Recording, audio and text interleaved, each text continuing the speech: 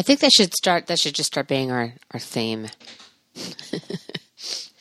Maybe around 2018 we'll get around to making a theme song. I'm just trying that one out.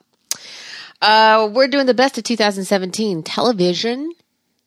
You and I were talking about this. I think we were watching something with Sam Esmail and Andy Greenwald. And was that podcast? Yeah. I forget. Oh, no. We were watching it. Yeah, that's right. We were watching it. It was a video podcast. You were watching it while I was driving. Right. And we were both kind of like shaking our heads going, what the actual fuck is happening on this podcast? And I realized, there's one thing where it's a matter of taste, and I do think that all lists of this kind are subjective. There's no question about it. And when people want to sit on high and tell you what they think the best of the best is, I don't know. I kind of call bullshit on that. Like, this is why I think the Oscars are kind of bullshit, why the Emmys are bullshit. Yeah, any award show. I mean, I know that it's political. There's a lot of money behind it. But for me, as just an average walking around person and consumer, I don't give a fuck. I mean, so many good things get made in a year. Pulling 5 or 10 or 1 just seems, I don't know. I don't see the point of it. So we were going to approach this of not as a glorified top 10, top 20, top even 30. These are the TV shows that stood out to me, stood out to you. We're going to talk about the ones that we didn't get around to, but we heard buzz on the street. Because there's so many wonderful shows out there that it just takes a lot of time to consume this. And if you have a busy life, you may not get to something. Like, I haven't seen any of the movies from 2017. I haven't seen Guardians of the Galaxy 2. I haven't seen The Weight of Water. We didn't go to anything this year, did we? Nothing. I think at the beginning of the year is when we went to see Get Out and Buster's Malheart. Literally the 2 films that we saw in the theater this year. So I'm not I think for me it's just, we're kind of on a budget. We pay so much for cable and streaming services. I don't want to go plunk down, the cash. Get Out, actually, we saw Get Out on streaming. I purchased it. Yeah. So we didn't even go to the theater to see that. Buster's Malheart was the only one we went to. At the Limley, downtown Santa Monica. So there you have it. I feel like we didn't go sit in the theater for something this year at all. That's the only one. No one. Oh, that's so trippy. No, there was no Star Wars. No. I don't know. Maybe. I feel like there was one movie we went to see in the theater, but I can't remember what it was. Obviously not a memorable movie. So because again, I think it's a budgetary thing, and we also are homebodies, and also, you just don't have to park and all that kind of shit. And if I'm going to drink in a movie theater, the way I drink, I'm drinking at home. So I don't really know about the movies that happened this year. I mean, I just got around to seeing Moonlight like 2 months ago. This is all about the TV. And like I said, I don't believe in ranking things, so this is not going to be, these are the exact order they should be consumed in. And if you don't agree, hey, don't watch them. Nobody's paying me to push these on you. This is just Ashlyn's way of like looking back at the 2007 and seeing what really popped for us. So this first grouping is kind of our favorites. These are the ones that we were like either appointment watching. I think we were appointment watching these, or would watch them all in one gulp if they came out in a gulp, right? So these are the ones that stood out. And again, in no particular order, as far as I'm concerned, they were all pretty fucking amazing in their own right. So top of my list here is going to be Twin Peaks: The Return. I know a lot of people didn't like it. It's not getting near the buzz I thought it was going to get. The critics didn't seem to either understand it or care for it. But that would be a huge mistake, because I don't think you can consume Twin Peaks like you would any other television show. What do you think the circles were that really got into this? I think it's like diehard fans like me who think they understand Lynch. I think I do by now. I've been watching his shit since the 80s. And for me, this return was a bookend for me, and it was a pretty historic one. I don't know if it's going to get recognized as such. I think some people agree with me that, in 1990, when he put Twin Peaks on the air on ABC in primetime, all of us David Lynch fans were sitting around going, has ABC seen Eraserhead? I mean, are they smoking weed over there?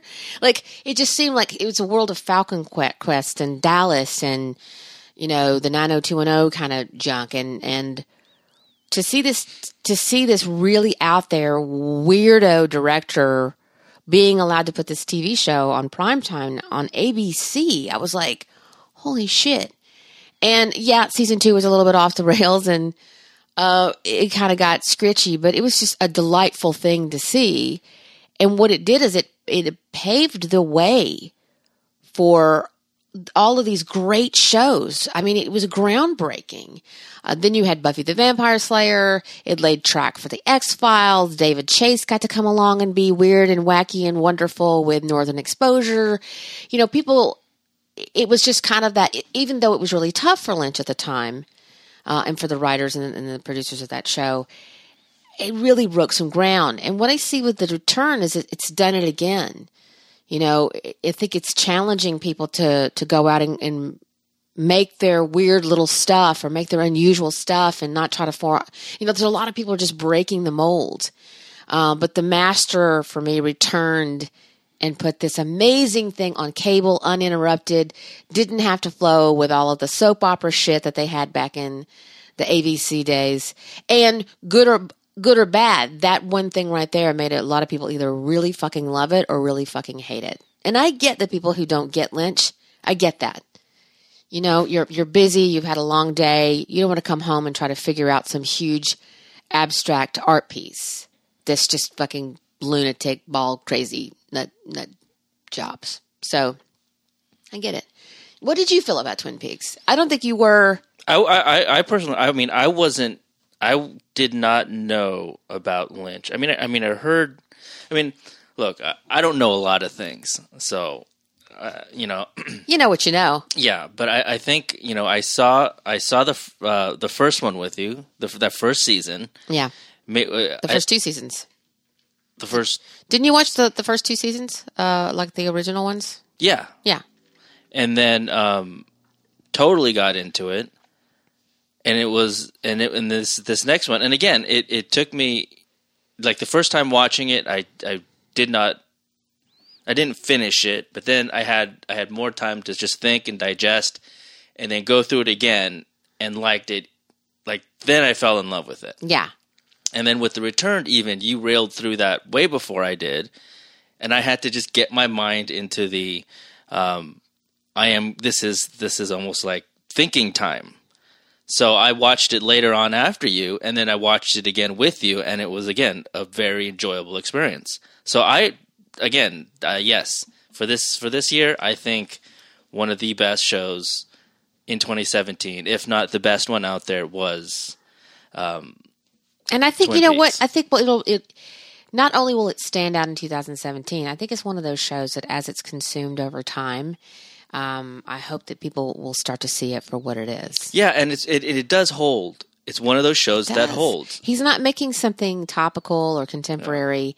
He's making his art the way he's always made it, and good, bad, or ugly, by God, it's David Lynch. Yeah, and I love his jam. I really do. It really it challenges you to think, even if you don't know what's going on. Hell, I sort of like in our podcast about it, I thought I figured it out. And again, I thought it ended on a positive note. I really fucking did.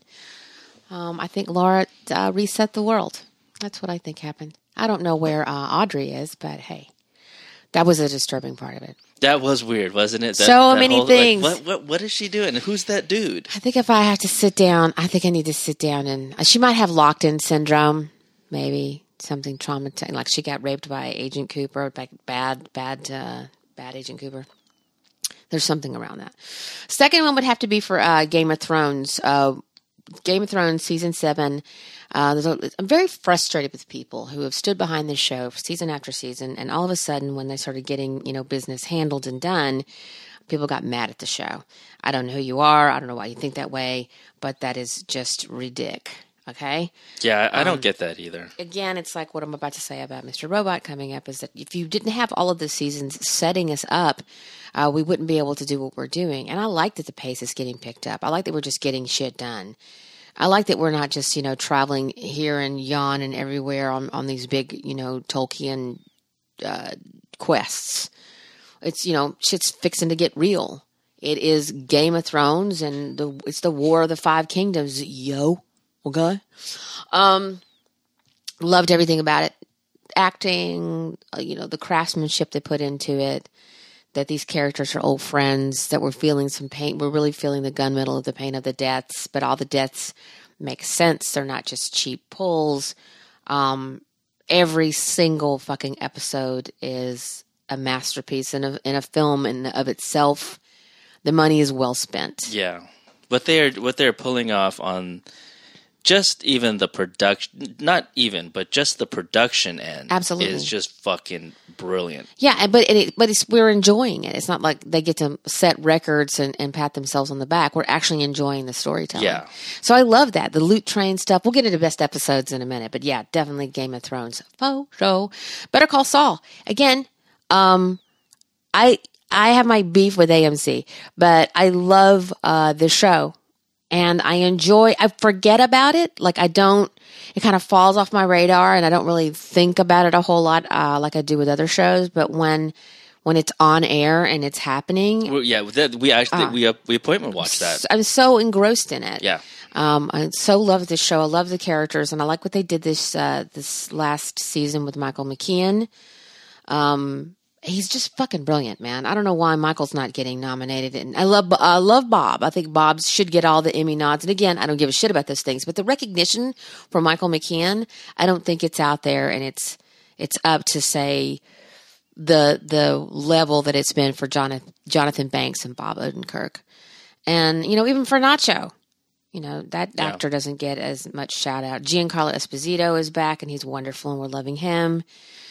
I enjoy the show. It's so very well done. And it's, again, Gilligan and Gould, they do their own thing, and it's amazing. I have a feeling that why people aren't as into it as...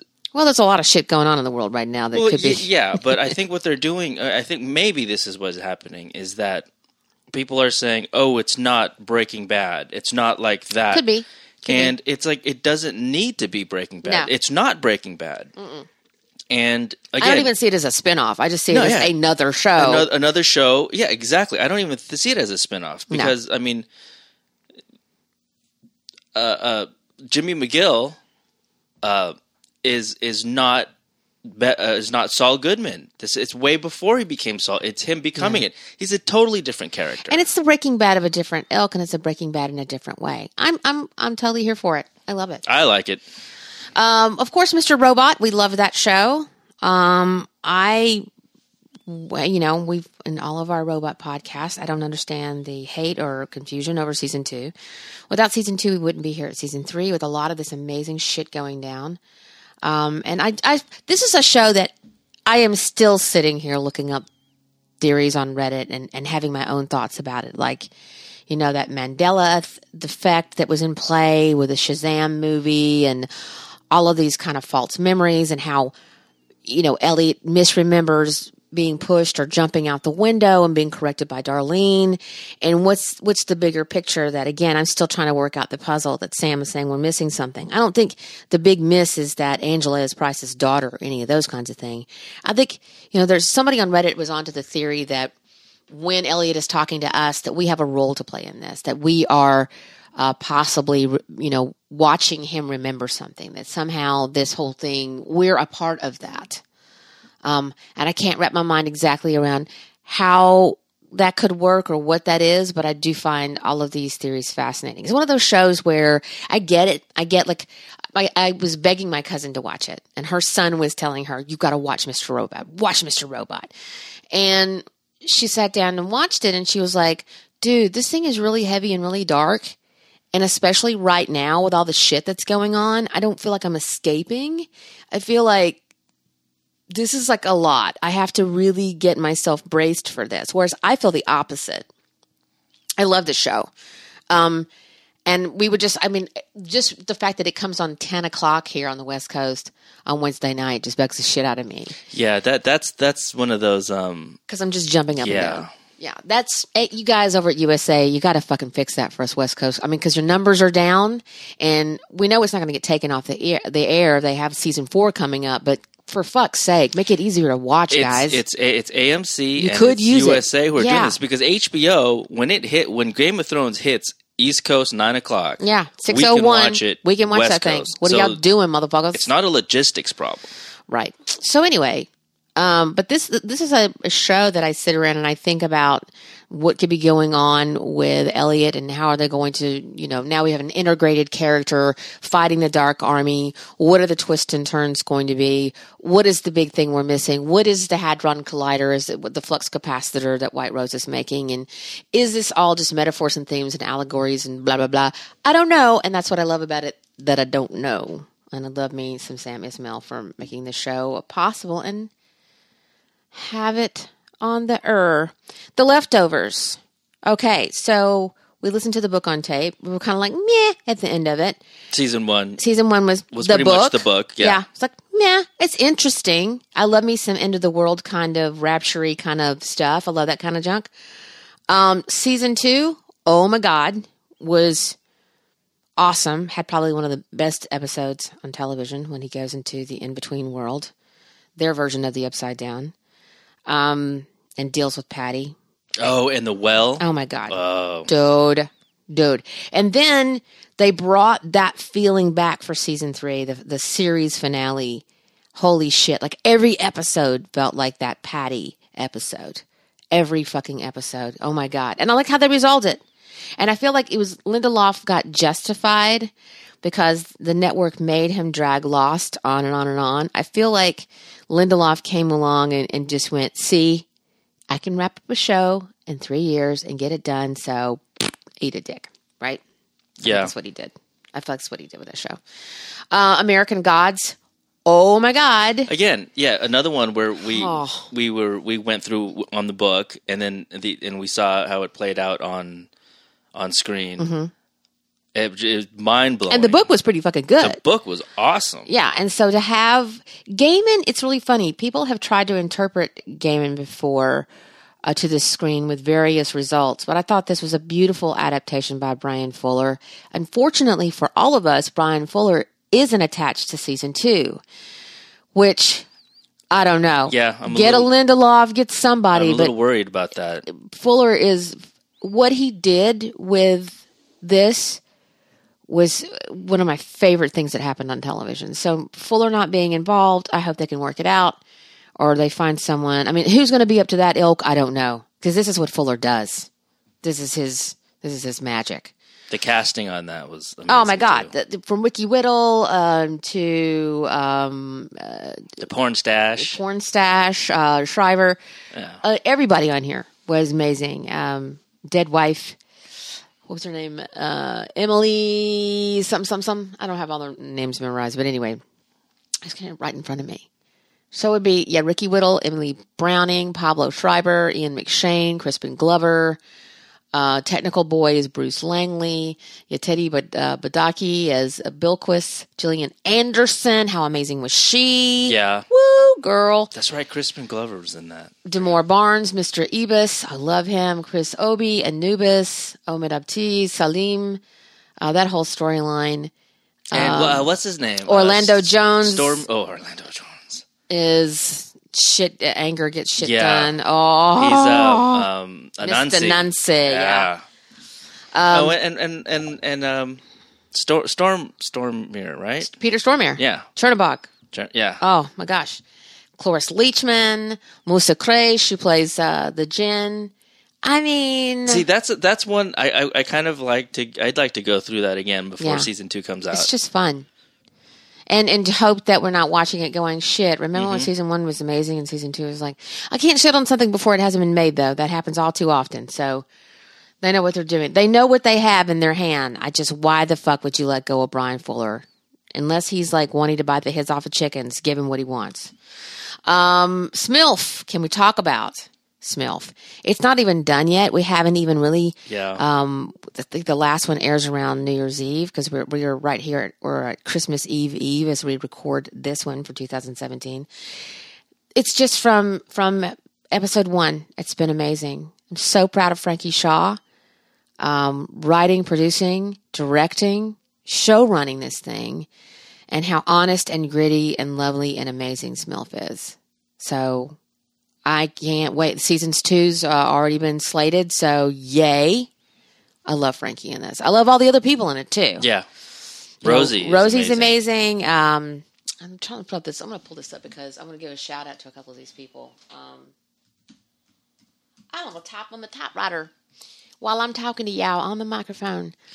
The person that I love Rafi, Miguel Gomez, Larry. Did you know this? That Larry is Anna Chanel Reimer? I think Larry's a girl. Something like that, because I know I follow Rosie on Twitter, and it's like a twin as well. Yeah, they normally use twins. Yeah. So I think it's so weird. Yeah, and Alexandra May Reimer. They're both, these two girls are play Larry. Blake Clark. Just these little pieces of Blake Clark as Joe. Tutu's boyfriend with his bag. I love him. He's amazing. Raven Goodwin. Raven Goodwin plays Bridget's best friend, and I love her so much. And I also love Samara Weaving as Nelson. I love Nelson. The way the show is just, the way they approach storytelling and relationships between women, they're not doing the typical pitting against each other, which is why I'll get to one that I think is overrated later. But yeah, can't say enough about Smilf. This next one kind of snuck up on me. Like everybody kept saying, this show, watch the show, watch the show. And I'm talking about like the people I kind of listen to. So Mindhunter. Oh my God, y'all. I mean, I remember seeing, hold on, let me pull up, I don't even know who created this show. I know it stars Jonathan Groff, who was I saw him on Glee, and I was like, oh, I like that guy. I know he's a big Broadway guy. You know, he's nailed down some Tonys. But the creator is Joe Pennell, and I think Joe actually wrote the book that the series is based on, if I'm not mistaken. And it's Jonathan Groff as Holden Ford and Holt McCallany as Bill Tench. And I'm like, where have I seen Bill before? Where have I seen this guy? And he's one of the prominent players sort of toward the end of Fight Club. Yeah, that's right. One of the, He's one of the Project Mayhem guys. Right. Wonderful cast. I mean, just a wonderful cast. And then all of the guys who played the killers and the serial killers. Yeah, those guys were good. They really brought those characters to life in a way that was just creepy. Every one of those guys who played a serial killer just nailed it. We got Anna Torf, if you remember her from Fringe, and then you got Cotter Smith. He plays Unit Chief Shepard. But yeah, the guys who play, who are these guys? Here we go. Cameron Britton, he plays Edmund Kemper. He's the one who, cut his mom to pieces or whatever. Cut all the heads off the ladies. Who played, this is a guy I was trying to look up. He played Richard Speck. He's the guy with the shoes, right? No, Richard Speck was the guy who threw the bird into the fan. Oh, okay. Jack Erdy. Yeah. Oh, anyway. Get yourself to Netflix and watch Mindhunter. Yeah, you'll rail through it. I mean, again, you watched it before me, and then I've picked it up. No, I watched one episode. I was halfway through. I was 20 minutes into episode 1 and went, I have to stop watching this right now because you and I need to start watching this right now. And then I watched the first episode with you, and I didn't go on to 2, and you finished it. And then several days later, it was like I was up all night railing through the next 9. It's so nuts. Again, everybody raved about this one, and it deserves all of the rave. It's The Handmaid's Tale. They took Atwood's book. I remember reading it the first time around and it making me angry and shaking me a bit back in the day when I read it in the 80s or 90s. Watching the modern twist and update on it in this current time. I remember watching this earlier in the year when it came out, when we were just getting our kind of collective feet underneath us in this country. And this is probably the way my cousin feels about watching Mr. Robot. I sat there watching this going, I don't know if I'm being entertained right now. I think this is just scaring the shit out of me. Because every night that we would like sit and watch the new episode of Handmaid's Tale, I was having a hard time going to sleep. Because this is not far-fetched. Like, at fucking all. When we read it back in the past, it was like this dystopian future. This update of it, I was like, and we've seen some Handmaid's Tale shit just go down. Yeah. The other night, but the conversation between Maddow and Joy Reid. Yeah. She was like, I don't know what's more upsetting is something was going on or this Handmaid's Tale story that's going on. Yeah.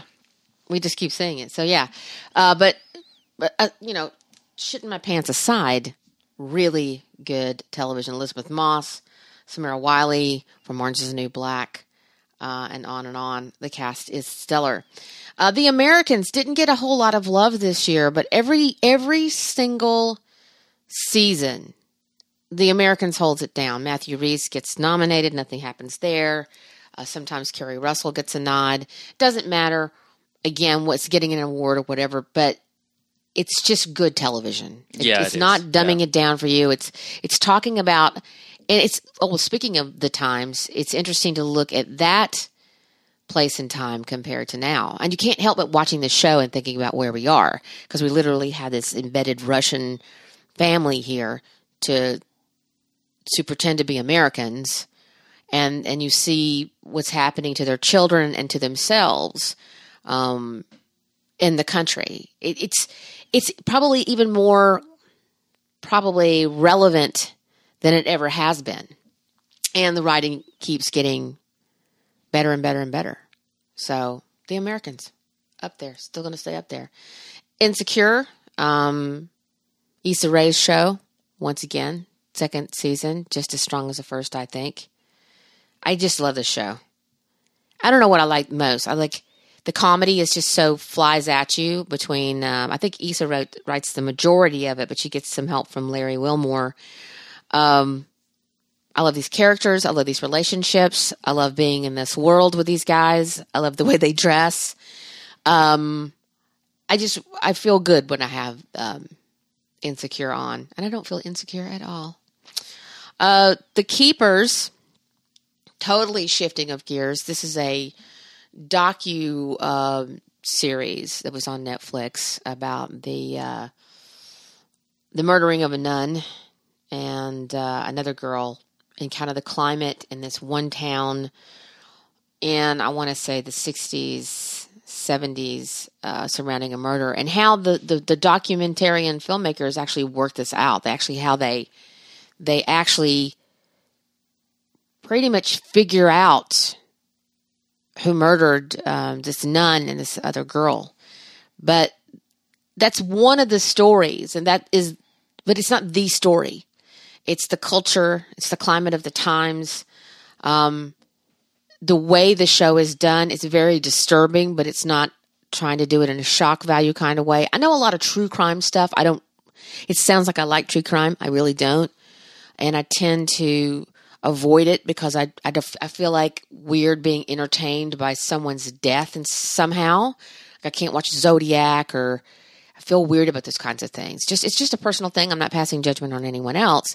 But when it serves to shed some light on or find some justice for filmmaking, like what Errol Morris does, in another one that's coming up that I'll mention, Wormwood, I can just mention these two back to back because they have the same result, where because the filmmakers have the time and maybe the resources, or they're taking the time, they're not looking at it from law enforcement, and again, they have resources, they can go and get to the bottom of something. And maybe you don't know the final answer, but you get pretty damn fucking close. In Wormwood, they do. They figure it out. I think, they get as close as you possibly can. And they're both, I hate to use the word, it's not a good word, but it is truly the word. In both cases of The Keepers and in Wormwood, the execution is key. It's how they illustrate their points and how they get there. Yeah, I want to see those two. I haven't. Yeah.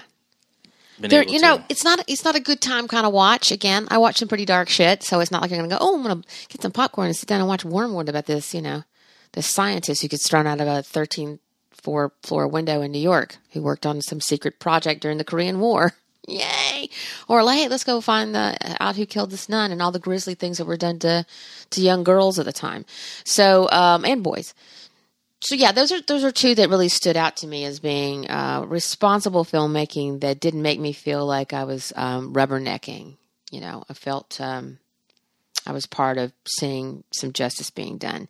And then switching over to Rick and Morty, the second season after a long wait, like a year and a half from season 1 to season 2. You're not a big animated film guy. I mean, animated series I'm not. guy. I mean, I liked King of the Hill, but I've never seen a whole season all the way through. Just episode, whatever's, You're not a big Bob's Burgers guy. I don't think you ever really got into Archer either. I didn't get into Archer. Again, with Bob's Burgers, like, you'd be playing it, so I'd watch an episode, then I'd walk out of the room. Sure. But Rick and Morty. Gotcha, like. Yeah. And it wasn't right off the bat. I mean, it took a little to get a little into season 1. It's like, I think it's around episode 4 of season 1 where you go, oh shit. Yeah. I'm not watching. Yeah. I'm not watching any of that other stuff. I'm watching this. And then once season 2 hit, once I started it, I just railed, it's one of those ones where you got to keep watching it till the end. Yeah, that's Justin Roiland. He's doing something special. And, obviously with the influence of Dan Harmon. But I put that all on Justin, the creator. There's a real person in there. Good shit. An insane person, but who knows. Better Things. Loved it. You didn't get a chance to see this season. Pamela Adlon did some amazing shit this season. Unfortunately for Pamela, her friend Louis, he got into some deep shit by being a perverted masturbator who also tried to silence people into talking, out of talking about it. So, yeah, this was the year of, for those playing at home, a lot of people were like, holy shit. Like, I mean, who was on the list? It was Weinstein, and then it was Spacey, and then it's Lucy Kay, and then Charlie fucking Rose, and Garrison fucking Keillor, and then all of the idiots who are trying to defend them, like Matt Damon. I'm like, it's so easy just to say nothing, guys. Just don't cross the street to be a dickhead. So yeah, it's been the year of the douchebag, and there's also been a couple of women offenders as well. But, and the bad news about that is Pamela, she fired Dave Becky, who was one of the people who suppressed the women who was talking about Lewis masturbating in front of them all those years ago. She fired him, but she's still like really pissed off because the show is so woman-centric. It's so about women and motherhood and how it sucks and how it's a joy and how it's the most horrific thing on the planet. And to have this, Louis' bullshit associated with her thing, I'm sure she probably punched him a couple of times, and it's probably every time she'll see Louis for the rest of her life, she'll probably continue to try to be friends with him and love him, but punch him in the dick, which is probably what I would do. I'm like, I love you, Louis, but I'm going to punch you in the dick every time I see you, and you need to apologize like all the time, and maybe do something for those women in comedy that you repressed, I don't know how you repair these things. I don't think there's an even match, because reality is not like the scripted screen. So I don't know. But suffice it to say, Better Things on FX was really fucking good. Master of None came back. Aziz Ansari's, was this the second season maybe? Yeah, I feel like it's the second season, correct? If only there was a thing that we could look that up. Yeah. I know that Master of None. Here we go. I didn't prepare a whole lot on this. This is, second season. The first one was in 2015, so there was a 2-year wait, and now it was back. And I liked where it went. I liked what he did. And he's just talking about his life. For me, this season was less about Aziz and more about the other people in his life, specifically about Lena Waithe's character. She really, popped for me, and then his friend Arnold. So it was about Denise and Arnold for me more.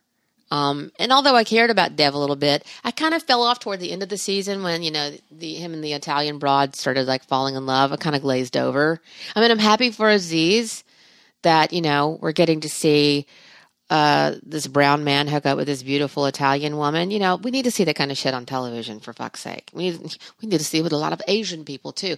But I love that was there and it's out there, and that's great. But it really was just all about Denise and Arnold a little bit, you know. Although, no disrespect to Aziz, it's a hell of a series, and the parents too. I love anything with the parents. His parents, yeah, any of the parents. Next was Legion, and again, this is not there's no order. I could watch all these on different days and feel different things about them, but Legion, I would have to say I really, really enjoyed Legion. You didn't get a chance to see it. Wait, I think I did. Isn't it the superhero one? Yes. Yeah, I remember that. They all have kind of a thing. Yeah. See, now you told me you're just swearing up and down. Yeah, I mean, and the reason we love it is because of Noah Hawley, and he did Fargo. He's the one who's been doing the Fargos. So, and I love this. Is a great use of Dan Stevens. I love Rachel Keller in this. Aubrey Plaza, Bill Irwin, Amber Midhunter, I don't know, I like your name. Jeremy Harris, Gene Smart, amazing, and on and on and on. I loved the series. You know, it was just wackadoo. Yeah. Just really wackadoo and very well done. And it didn't feel like typical, you know, superhero. Mm-mm. It wasn't Marvel comicked up. I can't do it. You know. I mean, I love me some Punisher, and I love Jessica Jones, and I can pop into me some superhero stuff every once in a while. I can't really live there though. See, this was more Jessica Jones than the other television, like than Punisher or and some people love Daredevil or anything like that. Some people love their all out action. They just need just the beautiful effects and stuff like that. There are people who just love Justice League. They love that kind of stuff because it's just fun and it's a romp. I need me a little bit more cerebral shit. That's all I'm saying. And I'm not saying I'm smarter than you or better than you. I'm just saying that's how I like my steak cooked, right? Halt and Catch Fire. We are still trying to finish out this season, but I got to tell you so far, for a show that I think I was just on the AMC train, it was like, well, we pay for this. And I had the app. And I think something had come off the air, like maybe a Walking Dead when I started watching *Halt and Catch Fire*. And it kind of grabbed me from the very beginning. We saw season 1 together a few years back. I remember that. And then I just didn't have the bandwidth to watch. Well, you have apparently I'm the one who sits at home with a head jack and watches a lot of television. I mean, but it's also kind of part and parcel. But the thing is, like, you were watching it last night and we were like, I just dropped in somewhere in the middle of this season. And just the characters and what was going on, really, it drew me in. So this is so it ran this is the 4th season. This is the series finale that we're watching. We just hit the big episode. Now you saw the spoiler alert before you got into this list. And we're not trying to spoil things, but we will accidentally spoil things. So please understand that if you haven't seen any of these shows, I won't spoil it for you. Something big happens in season 4 that did not feel cheap and made us feel some things. Yeah. The show sometimes, I feel like some of these characters are a little weepy and mopey and whatever, but aren't creatives like that. I think they get that right about them. I do roll my eyes at people like this sometimes and go, geez. Well, maybe like, just a little chomp on some scenery. It's not like sucking it to the bone. No, they're not like, True Detective Season 2 chomping, where just the fonts are left on the screen and nothing else. Like Lee Pace in this. I like Lee in a lot of stuff. I like him too. I mean, The Fall, he was great. Oh my God. And just anything. He can play an elf. He was a vampire in like those Twilight movies, and I still liked him. Even though it's hard to take. Yeah, it's hard to take anybody in those movies. Wasn't Rami in Twilight? Yeah, Rami was one of the Egyptian vampires in like a part 2 of something that had Dawn in the title. I don't know. Scoot McNairy, I love him as Gordon. He's wonderful. Mackenzie Davis, Cameron. Cameron can kind of bug me sometimes. But she's kind of grown out of her emo phase. Carrie Bechet as Donna, obviously. Toby Huss, we love him as Bosworth. He's probably my favorite character on the show. Gotta love Toby. Who was in Buster Smile Heart? Everybody knows everybody. So yeah, Halt and Catch Fire on AMC. The Girlfriend Experience. Am I the only one talking about the show? I saw the first one. It's on what's on Stars. Again, we got Stars because I do watch Outlander and I wanted to watch American Gods. And so on Stars was The Girlfriend Experience. And I'm like, well, we're paying for this. I'm not going to cancel it just yet. And ended up watching the first season that was, it's produced by Soderbergh. And who's it created by? I have to look this up. But I'm telling you, this year they're doing something interesting. Ollie's leaning away from the mic. I'm off the mic right now, looking things up. So, The Girlfriend Experience from 2016. Well, the creators are Lodge Kerrigan and Amy Seimetz, who does a lot of the writing and directing and heavy lifting. This season, they're following the stories of 2 escorts. But the season 1 was this all-American girl from a very nice family going to high-end college, working in a high-pressure job as an intern, and how she becomes a call girl or gets into being like a high-end escort. And then the second season is splitting off and telling 2 women's stories each week. So it's like a 2-for-1. Do they know each other? No, they're completely unrelated stories. And equally fascinating in their own right. Just suffice to say, Girlfriend Experience. If you sat and there's also something hypnotic about the way they shoot it, the production design, the sound design. Like there's no real music in the show. It's just like sort of sound noise, ambient. I don't know. It's so hard to describe.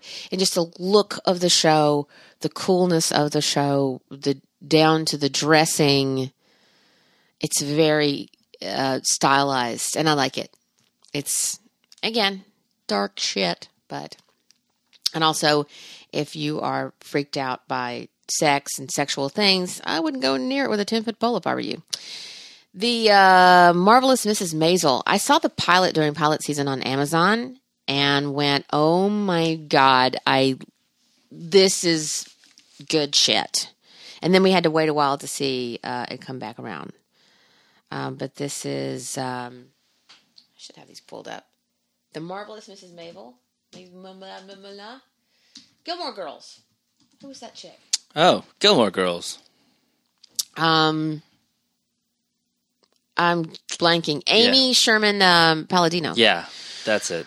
So I'm so surprised at this cast, but really the star of this show is I don't know how to say your last name, Rachel. Brosnahan. She plays Midge, is a 50s housewife, Jewish housewife who becomes a stand-up comedian or is trying to become a stand-up comedian. And Alex Borstein, who's a big friend of Amy's, she was on Gilmore Girls. She played some strange, funny roles on there, is back. Michael Zegan is Joel Maisel. I love him as that, or Maisel.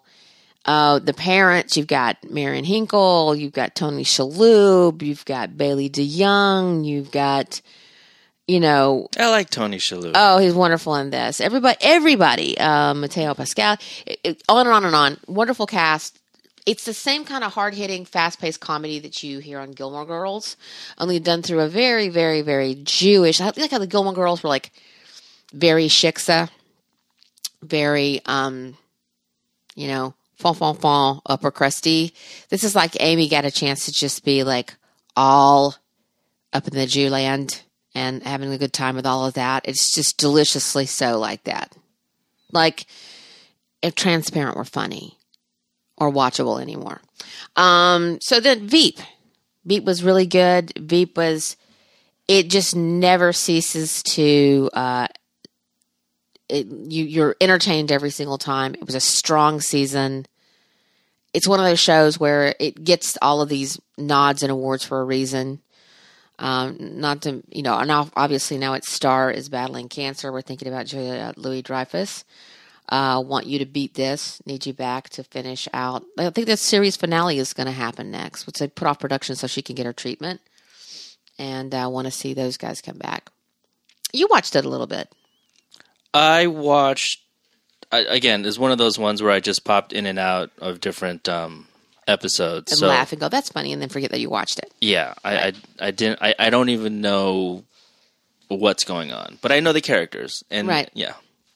I mentioned Wormwood. You found this show, and I started watching it with you, and it was one of those we stayed up all night long watching. Was Alias Grace.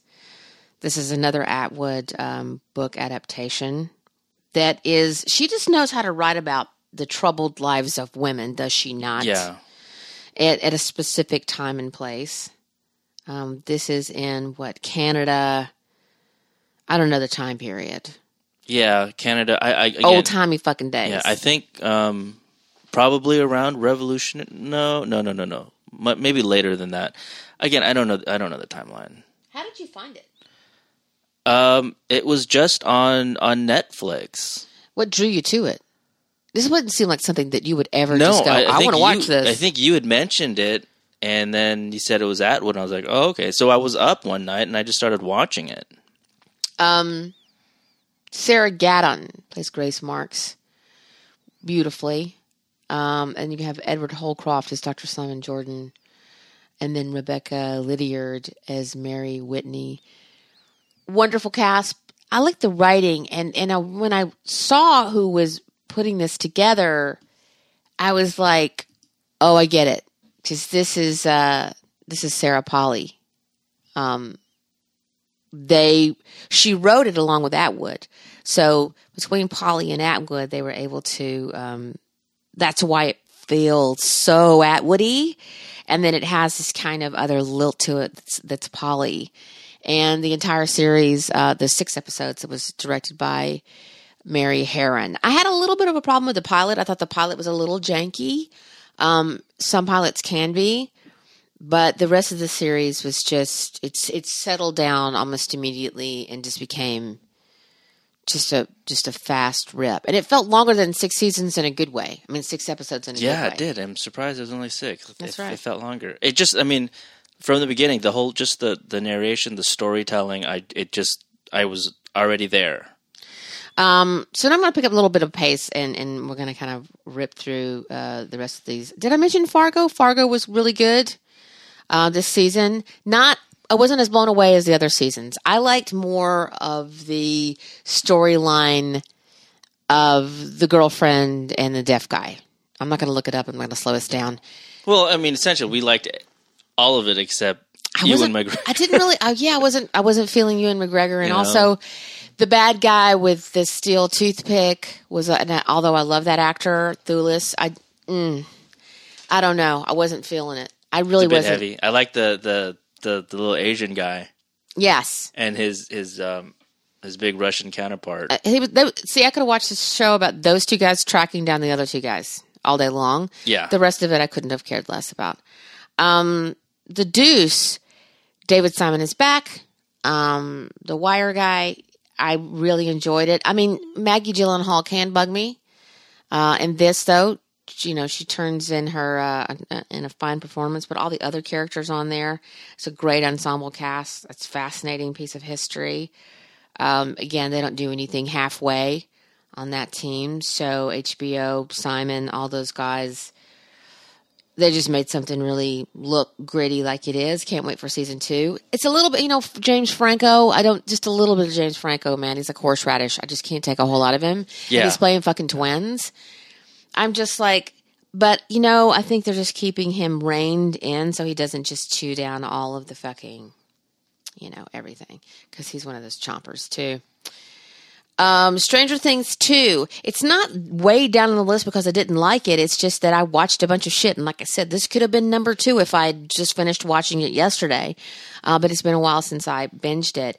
I thought it was good. I thought it was an excellent season 2 from season 1. Not your cup of tea. You didn't really get through Stranger Things 1. No, I for some reason, I watched the pilot and then I didn't go on from there. You weren't back there.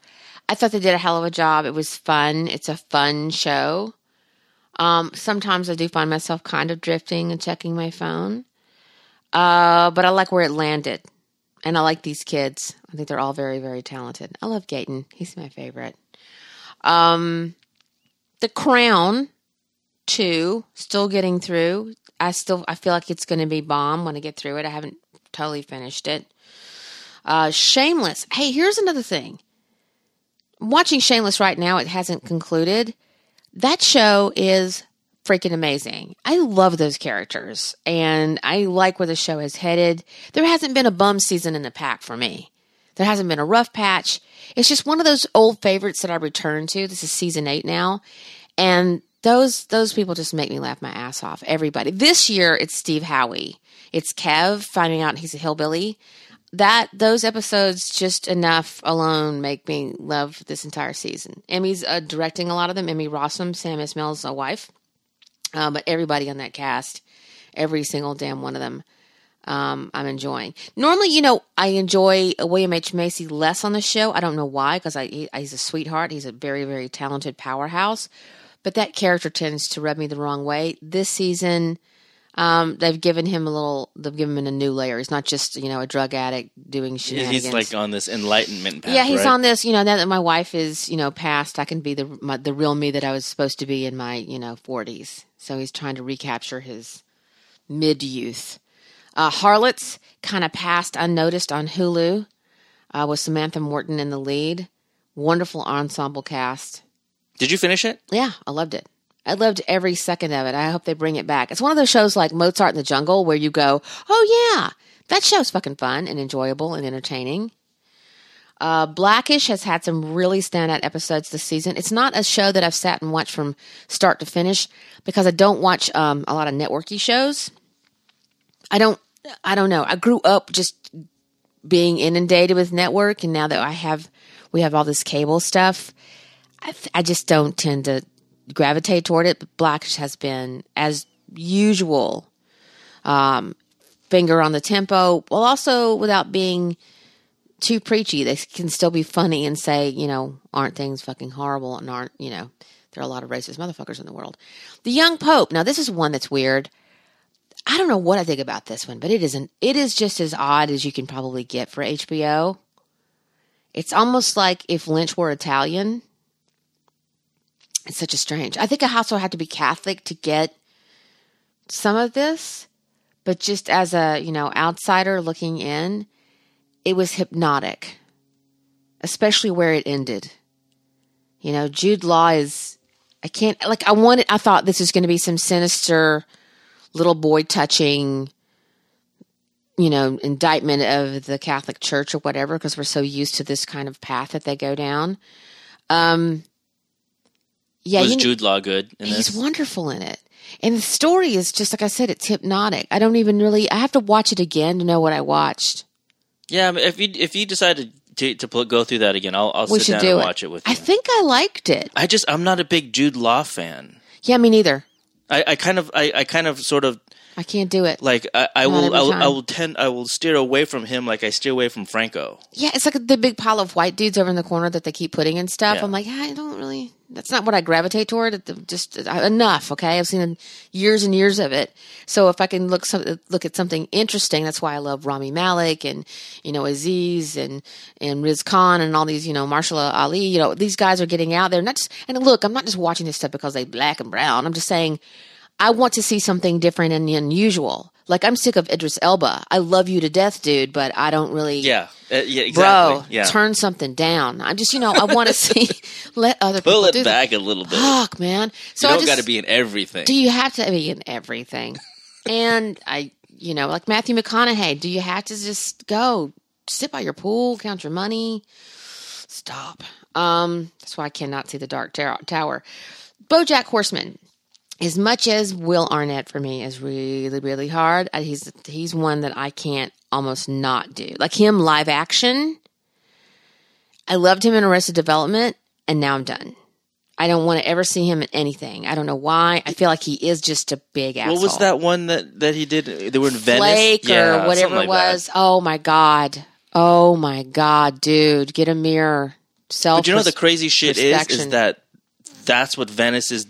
That's what Venice is like now. Yeah, I guess. I don't know. Yeah, and you grew up when it was like something different. You just get your head cracked in. But back now, in the day, when you get your head cracked in, now you'll hear about somebody's kombucha recipe. But no, BoJack Horseman is a very unusual series because it probably is one of the most realistic takes about the business out there. and they do it with cartoon animals. And every season so far, they have a profound episode, and they had that this season. For me, it's less about what happens to BoJack and more kind of the overall story they're telling about the industry.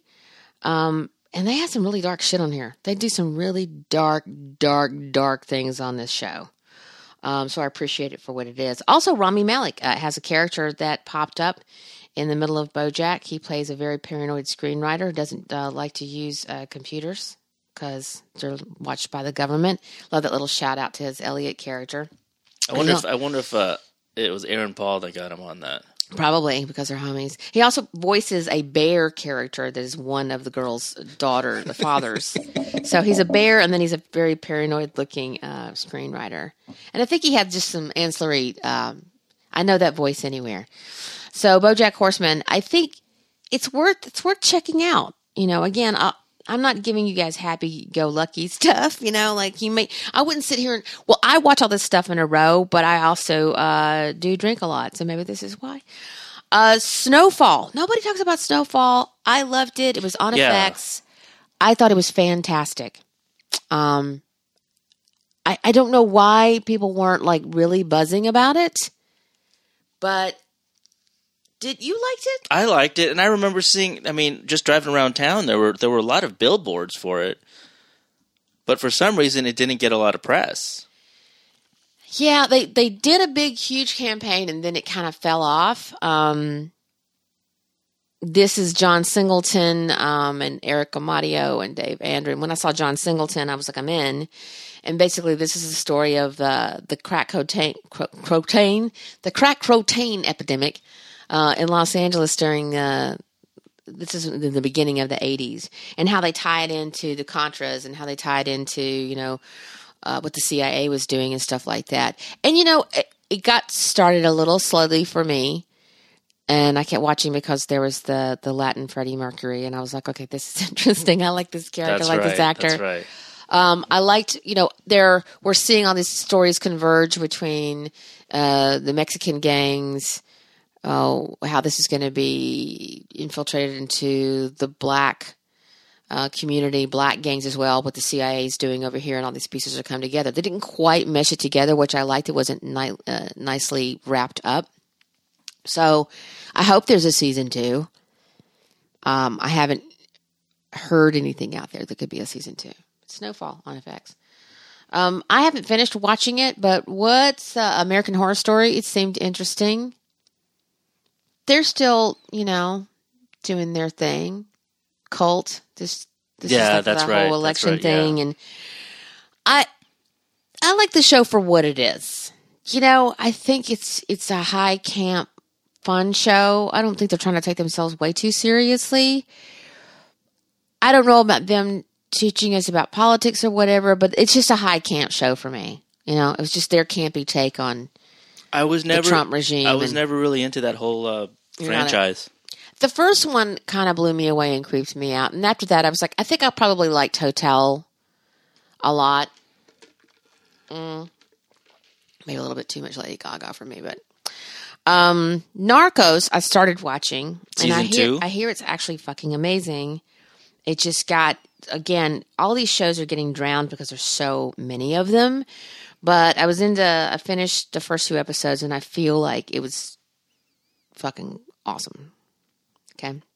Because we're now into a different Narcos. We're not dealing with Pablo Escobar. We're just, new bad guys. I follow a lot of those guys on Instagram, and they are hilarious. The actors? The main capos. Not just Pedro Pascal, but the other guys on the show are they're hilarious dudes. You got to follow them on Instagram. Okay.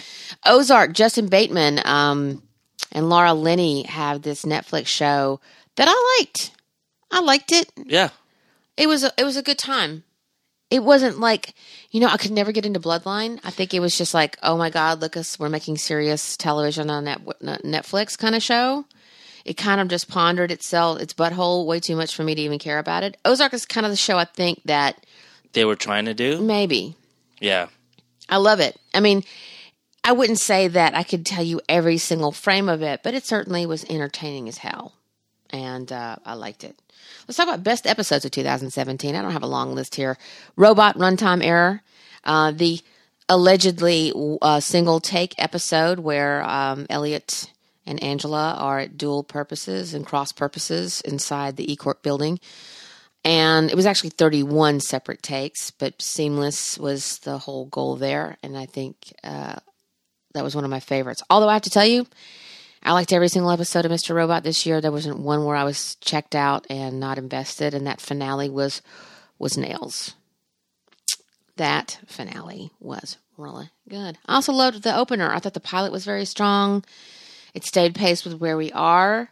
I know a lot of people roll their eyes at all the Trump mentions, but I loved it. I loved the shitting on Trump. Twin Peaks. Favorite episodes out of Twin Peaks. Anything with Dougie. Like anything with Dougie. It doesn't matter what Dougie was doing or not doing, any episode. And then obviously episode 8 got a light. And the finale. Those are the three stands out. Very well-made television there. Game of Thrones for me was the spoils of war. That was that big, Rhaegar. The loot train. Drogon comes in and just snuffs out the entire loot train. Wonderful, wonderful episode. And I also like the Queen's Justice. Gotta say, just Lady Olenna just doesn't even get up.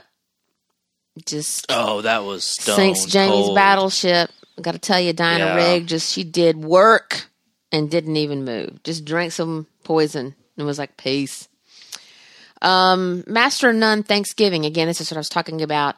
I was really more interested in Denise's story, and this is her journey, her coming out journey over several Thanksgivings. Wasn't there a New York episode in Master of None as well? Yeah, there was. Yeah. And there was, absolutely. I thought that one was a good one too. I like that one as well.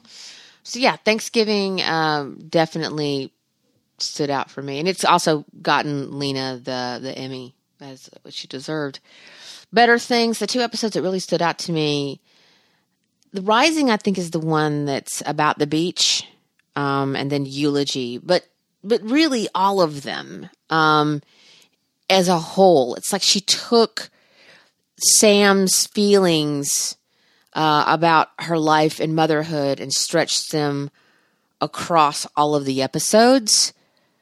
So I felt like the first season of Better Things, it was all about the individual stories of the characters and how they react to the world. I mean, it's always Sam's story, but this is sort of like we're inside Sam's head and just kind of the hell she's in. Better Call Saul, standout episodes for me were Chicanery and Lantern. Lantern was the finale, right? Yeah. Dark. Woo! That's some dark shit there. Dark. I don't think he's coming back from that. I don't think we're going to see that character again. Rick and Morty, I had 3. Really, I liked all of Rick and Morty. Like, there wasn't a bad one. But the Rick Demption, Pickle Rick, just because I can't stop thinking about Pickle Rick. Pickle Rick. None of us can. And the Rick Lantis mix-up where they were going to do another show, and in the writer's room they decided to go do this other thing. I like that it was recognizing its writer's room kind of deviation. The show is self-referential. It breaks the fourth wall. It makes fun of itself. And it's also very human.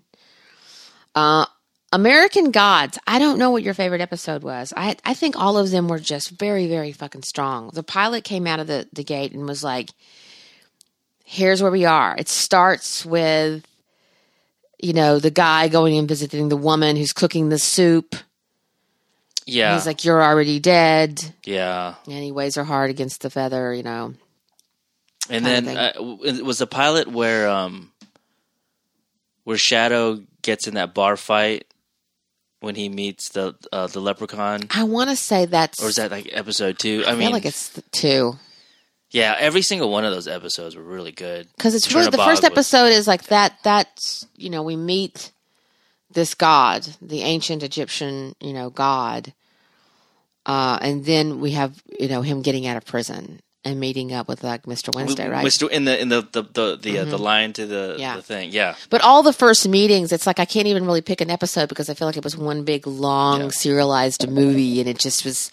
And we got to see Anansi and all this kind of stuff. But I also like the episode about the djinn and how he switched over. Salim, was in the cab, and the whole Jen thing, and how that affair wasn't in the book, but I like how they put it in there. And again, Fuller, he just did this so beautifully, and I don't know, in the hands of a lesser person, how that will go, or maybe they'll find someone equal. Like I said, The Leftovers, man.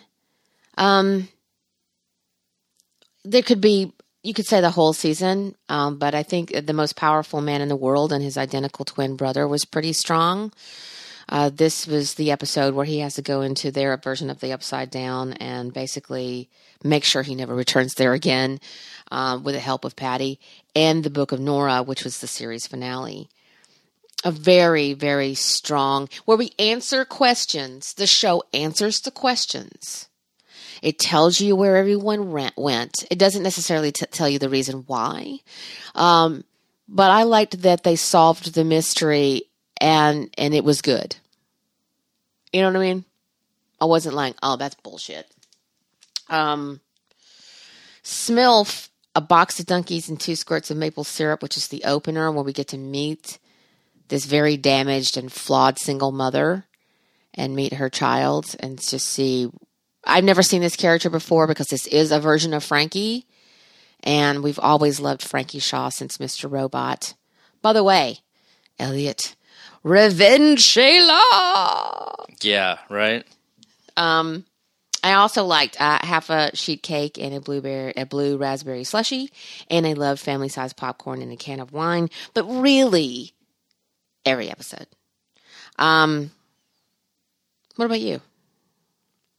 I liked all the episodes. Yeah. I don't know the titles. It's like with me with my rap songs, I have no idea what the titles of the track are, but I know the song. You know the song when it comes on. That's my jam. I don't know what it's called.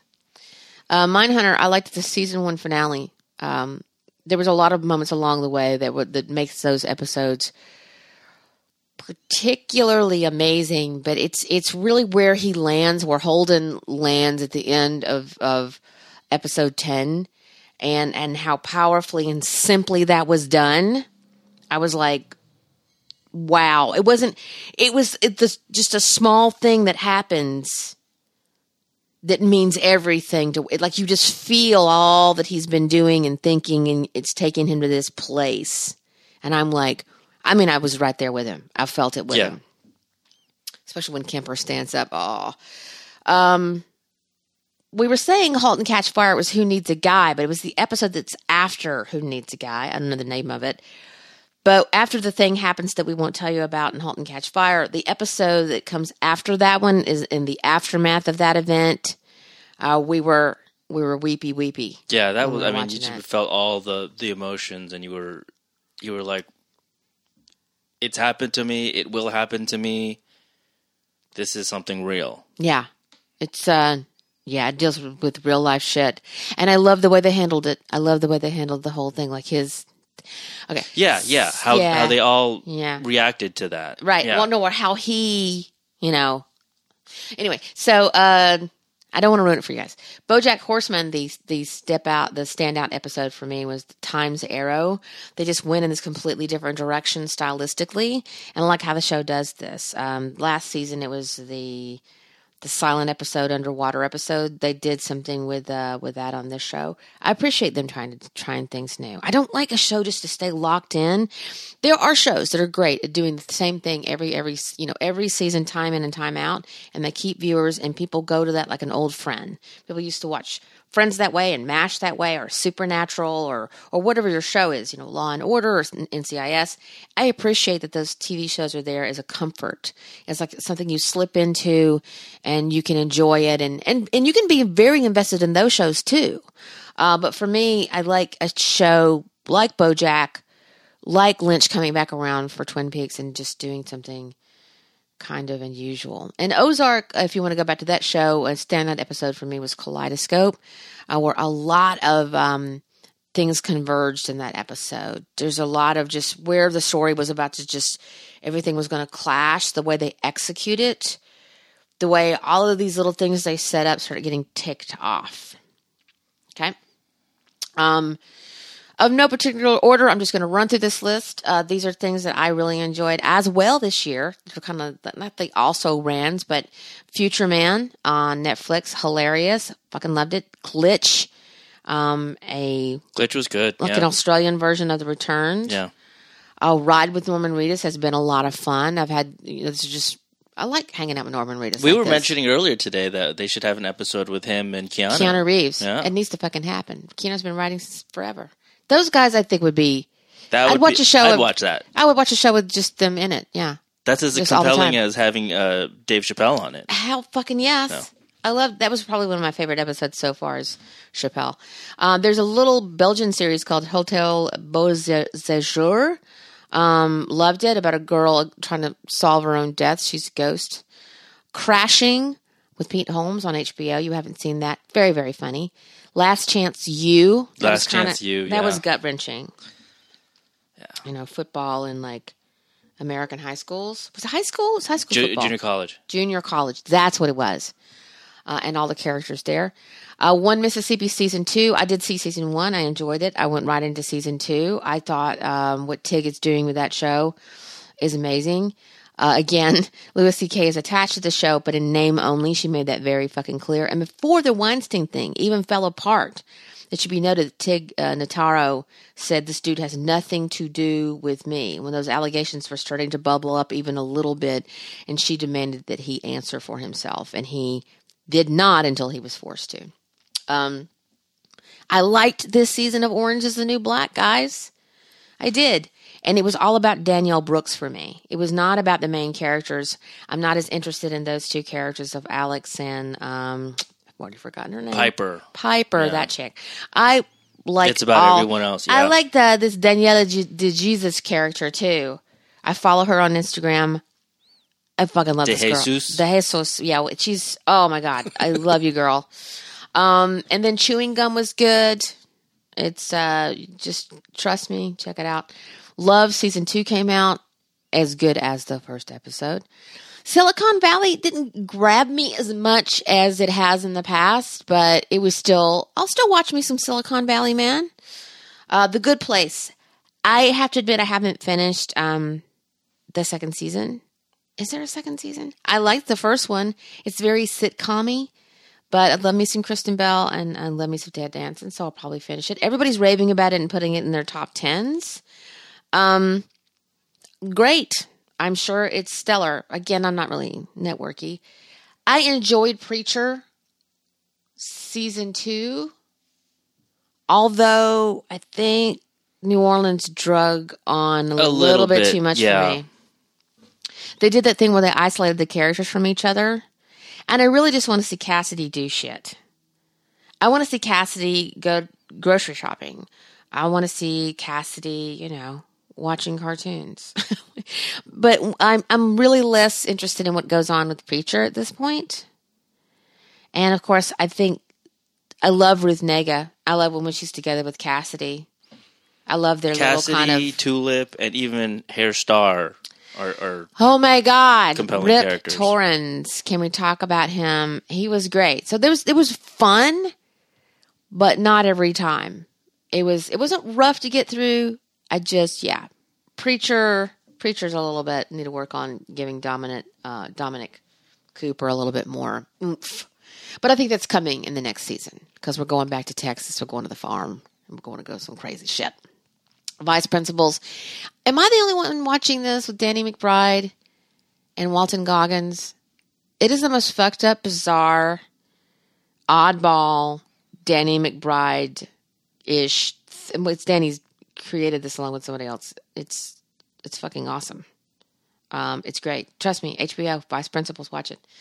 Still watching Ray Donovan. Got to tell you, I'm hanging in there. It wasn't terrible, but this show kind of needs to be done, right? We lost a major character. I don't know. I just would like to see Liev Schreiber, go do something else with his life and release these other characters. I'm over Mickey. I don't want to see any more Mickey. Yeah. I'm fucking done. Dash Miuk and those guys, they need to go and do other stuff. But it wasn't terrible. I'm just like, kill it dead. Ash vs. Evil Dead, I popped into it. It's still fun. Still watching that. This Is Us. I'm watching it. Hey, it's probably my own only real big networky thing. I finally nailed what I think why the show works for so many people. Every single fucking episode feels like the finale. A finale. They write it like it's a finale. It's wall-to-wall emotional music. There's wall-to-wall emotional things happening. And I'm a sucker for a finale, an emotional finale, and I think that's why that's my little friend that I tune in and go, it doesn't matter if everybody's dead, you're going to see them again kind of thing. I like it. Sense8, which was canceled, I think had a really strong season and I enjoyed it, and shame on you guys for killing it. Sense8 was really great. Grace and Frankie is still fun. Love Grace and Frankie. It's. I hope they keep bringing it back as long as the girls want to do it. Vikings got interesting. Still enjoyed that. We watched that, didn't we? SNL has been interesting. Saturday Night Live. We've been it's had its moments. I mean, it still has like this dude bro kind of quirky, weird humor stuff going on, but there's been some pretty notable. Yeah. Well, what was like episodes the of funniest? The one. Not one of them, but a lot of the main themes of last week's episode was like fart and poop jokes. I mean, that's pretty much going to be where there are more than two men gathered together in a writer's room. Let there be fart and poop jokes. And I love me some fart and poop jokes, dude. I do. I am on the inside a 14-year-old boy. We watched All or Nothing. I thought that was a pretty strong series on Amazon that follows the Cardinals and the Rams. Which was this season? It was Rams or Cardinals. Season 2 was Cardinals, right? Yeah, season 2 is Cardinals, I think. And it made me like the sports ball a little bit more because I can see where people. If you humanize it for me, I'll watch it. For the sport alone, I'm not your girl. Outlander has been exceptionally executed and well made. I mean, I know people are having some problems with the slave storyline, and I hear you on that one. Felt that way when I read it in the book. Last Man on Earth, not a show that's ever going to probably rake in any awards, but again, it's one of those I just watch. I just like it. It's really silly. Difficult People was great, and they canceled it. I love Billy Eichner. I'm so sorry about that, guys. I had a good time watching you. Big Mouth was fun. That's an animated show. That's Jordan Peele and others. Shot in the Dark. We just watched this. I didn't even know these guys existed. Yeah, I didn't get to finish it, but you finished it already. Yeah, right? and it's probably the best episode. Is the finale. You should catch up. Shot in the Dark is about these three rival companies that they shoot accidents overnight, predominantly overnight. Stringers, yeah, and they're there to be. I mean, I've lived here 14 years, and I didn't know. I just thought that news organizations got those shots of car accidents and shit in the middle of the night. I had no idea that Stringers did that. I mean, I know Nightcrawler exists, and one of the companies, RMG, actually consulted on that. RMG and Loud Labs News. And On Scene. Yeah, fuck those guys. Yeah, fuck you guys. Well, that's the way the show is making you feel is like fuck Zach, because now and in the beginning we were all like fuck Scott. He just seemed like that guy from Palmdale, and now you're like, no, I like this guy because he's like real and he's honest. And I love Howard, English gentleman, running around the middle of the streets. And I hope that Austin is doing okay. He actually saved a man's life. Got a little PTSD after that.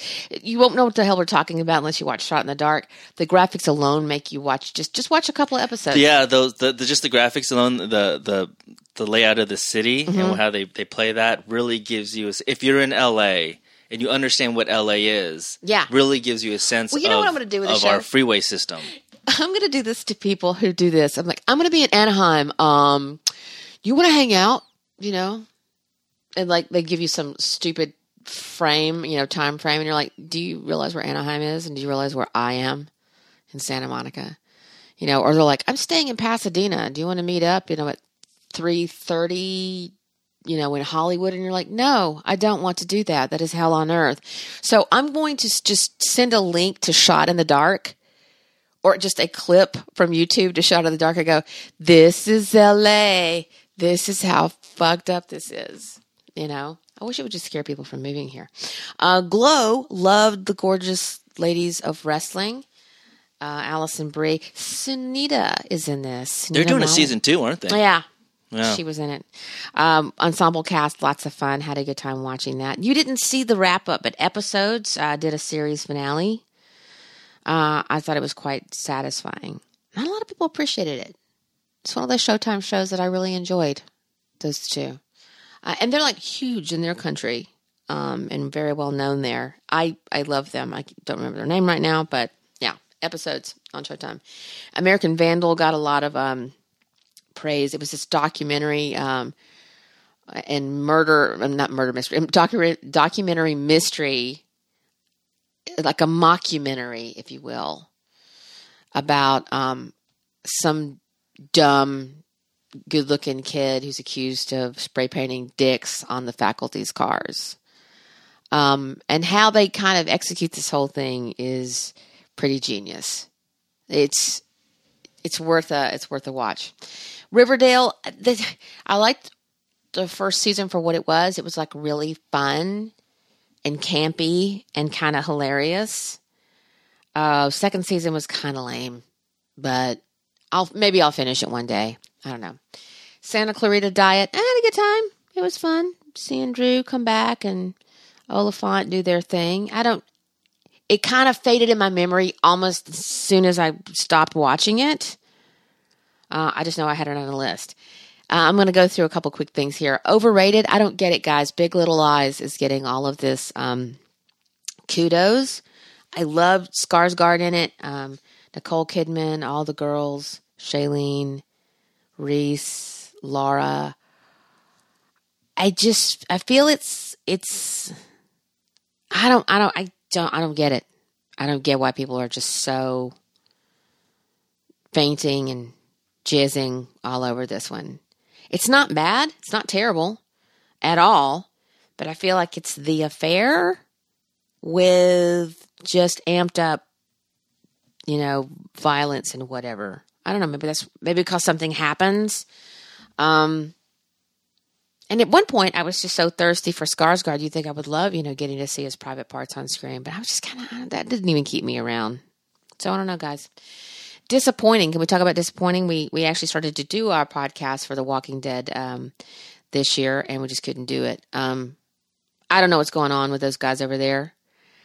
I feel like there's a couple of people who are involved with The Walking Dead who are smug. I do feel like they are smug about the show. They are ignoring the viewers' wishes, and not that you need to write to your viewers' wishes, but if you're not entertaining them, I don't know what you're here for. And it's a terrible show. Pulling cheap shots, like killing this character that they killed. What they did with Glenn's character, the fake death, and then the actual pulling it off. I didn't mind. Like, hey, look, episode 100 predicted that, but the way it was handled. I feel like for a long time now, the show, a particular person and maybe another person are just giving us the finger and running away with the money because it's still a lion on even AMC, but there's a petition to get rid of a certain person on the show. I'm sure that won't go anywhere, but very, very disappointing. And it took me a long time to get here. I tried to fight for the show in my mind. I'm going to keep watching it, and we even appointment watched it. We have appointment watched the show every season since we started. We picked up and we binged 1 and 2. We've appointment watched it for years. Yeah, and now I feel like I've wasted a lot of my time. So we won't be watching the second half. I'll get around to finally maybe one day finishing season 8. When it all comes out, when it's done this season, all maybe. The way through, if I've got nothing to do, maybe I'll put it in. But I'm not going to spend another Sunday evening watching it. No. So I don't know if anybody's listening over there. Maybe you don't care. Maybe you think that doesn't matter. But hey, we're done. I had high expectations for She's Gotta Have It. I love the Spike's original joint back in the day. I don't know what's going on with that show. It just feels weird. I haven't finished it, so maybe I need to finish it, but I was kind of like, oh. I mean, I feel like it needed to be brought into 2017, and I feel like it was like, nope, we're just going to leave it right back over here in like the 90s. So, I don't know. Had high hopes for Godless, couldn't get through the pilot. Everybody tells me it's amazing. I just don't see it. I don't feel it, but I haven't finished it, so what do I know? The ones that are on my list to see is Lore. It's a podcast that was adapted to screen. I saw 1 episode, liked what I saw. Jean-Claude Van Johnson. I don't know if it sounds like a really awesome idea or a really terrible idea. Like I said, I need to finish The Crown. I need to get through like all of the seasons of Blackish. I feel like I would appreciate that show and it would be on my watch list every week. Dark. I'm hearing great things about Dark, but again, like my viewing taste, it's the blackest of dark. It starts with a dude hanging himself. The Long Road Home. This is about American soldiers embedded, doing their thing. Afghanistan, the war. I want to get around to that. Designated Survivor. Have no idea what it's about, but my friend That's Kiefer Sutherland, isn't it? Designated Survivor. Oh, okay, done. That's off. Lady Dynamite. I haven't finished season 2, but I love her. I love that show. I grew up with a show called One Day at a Time. It was Valerie Bertinelli and Bonnie Franklin, and I watched it religiously. They have done a Latina update of One Day at a Time, so that's on my list to watch. The Get Down, it is a funky series. The first one was its own kind of weird cat that I quite enjoyed. I started watching season 2, and I'm like, I don't know what's happening. I don't know if they just changed. I didn't look at the credits. Did they change the showrunner? Did they change the writers? Something went amiss, but I haven't finished it. Easy, I want to see. I don't know if that's good or bad. 3%. Schitt's Creek. I haven't seen this season of Crazy Ex-Girlfriend, and I'm hearing good things about The Sinner. One of our listeners said his most favorite show of 2017 was Inhumans. I haven't seen that. I don't know what that is, but you guys, maybe you're a lover of that. I don't know. And we're looking forward to, in 2018, the return of Black Mirror. It's actually going to be happening. It's going to air December 29th. All the episodes will be released, but, we're doing the podcast now. Westworld probably won't happen until 2019. Game of Thrones probably won't return for the series finale until 2019. We do have Mr. Robot Season 4. We do not know when they're going to... they're in the writer's room right now. We know Rami is doing Bohemian Rhapsody, and Christian Slater is doing his run for Glengarry Glen Ross. So I guess when they get all that wrapped up, and everybody gets a break. Rami needs a fucking vacation, dude. Go to a tropical island where people don't throw things at you. Smilf Season 2 is coming back. We're looking forward to that. Insecure always. 2 dope queens, by the way. Shout out to you guys. Talk about podcast.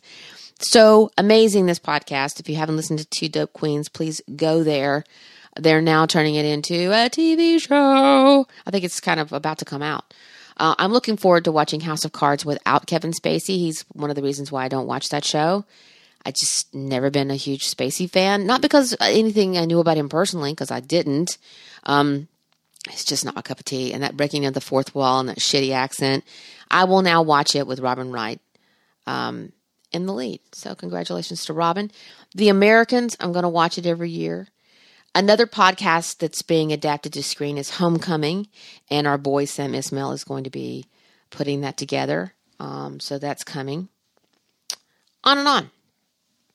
I'm really worried about how much TV I watch. I'm looking at this list and saying maybe I should go outside and take a hike this year. Maybe watch a lot less television. Maybe the list of the stuff I haven't seen should be longer than the stuff I have. That's what's striking me. So, anything that we left off that you think that we could have given a shout out to? Any little hidden gems? I can't think of anything. Because you don't, without me, do you think if I don't watch nearly the amount that you do. I know, that's what I'm saying. Part of this is kind of what I do, right? It's part of for the job to a certain degree, and then you have to. Sure, but then some of it is just like I think I might have a problem. No, I don't know. I might have an addiction problem here. I think it's part of your craft. It's part of what you do. And if you didn't do it, then you would be like... I think maybe I should change my job. Every other amateur who tries to be something and doesn't put in the hard work. I don't know. But I honestly, though, it's like some people... I do feel like a lot of this is just people watch sports and they know the stats and they know what's going on. And they talk about the trades and they talk about, who got robbed and how the season is going to work out. I kind of feel like this is my sports. Yeah, exactly. So I don't think there's anything wrong with that. Yeah. You have to be knowledgeable. Yeah, but I do feel like maybe I should, seriously do this while I'm walking on a trail. Just listen to an episode of, the girlfriend experience, which is just basically just people having sex. That's going to be it for the best of. I hope you guys have a wonderful Christmas. Hanukkah just wrapped up. Kwanzaa, what else is going on? Yalda. I don't know all my holidays, but I hope whatever you're doing that it's peaceful for you and you're enjoying yourself, and that you're healthy and you're happy. That's the most important thing. And if we don't see you into the new year, Happy New Year. Happy New Year. Probably. I don't think we have anything slated for the podcast. So Happy New Year, guys. And we'll probably see you back here 2018. 2018. Woo! Wait, let me sign off with my new our new closer.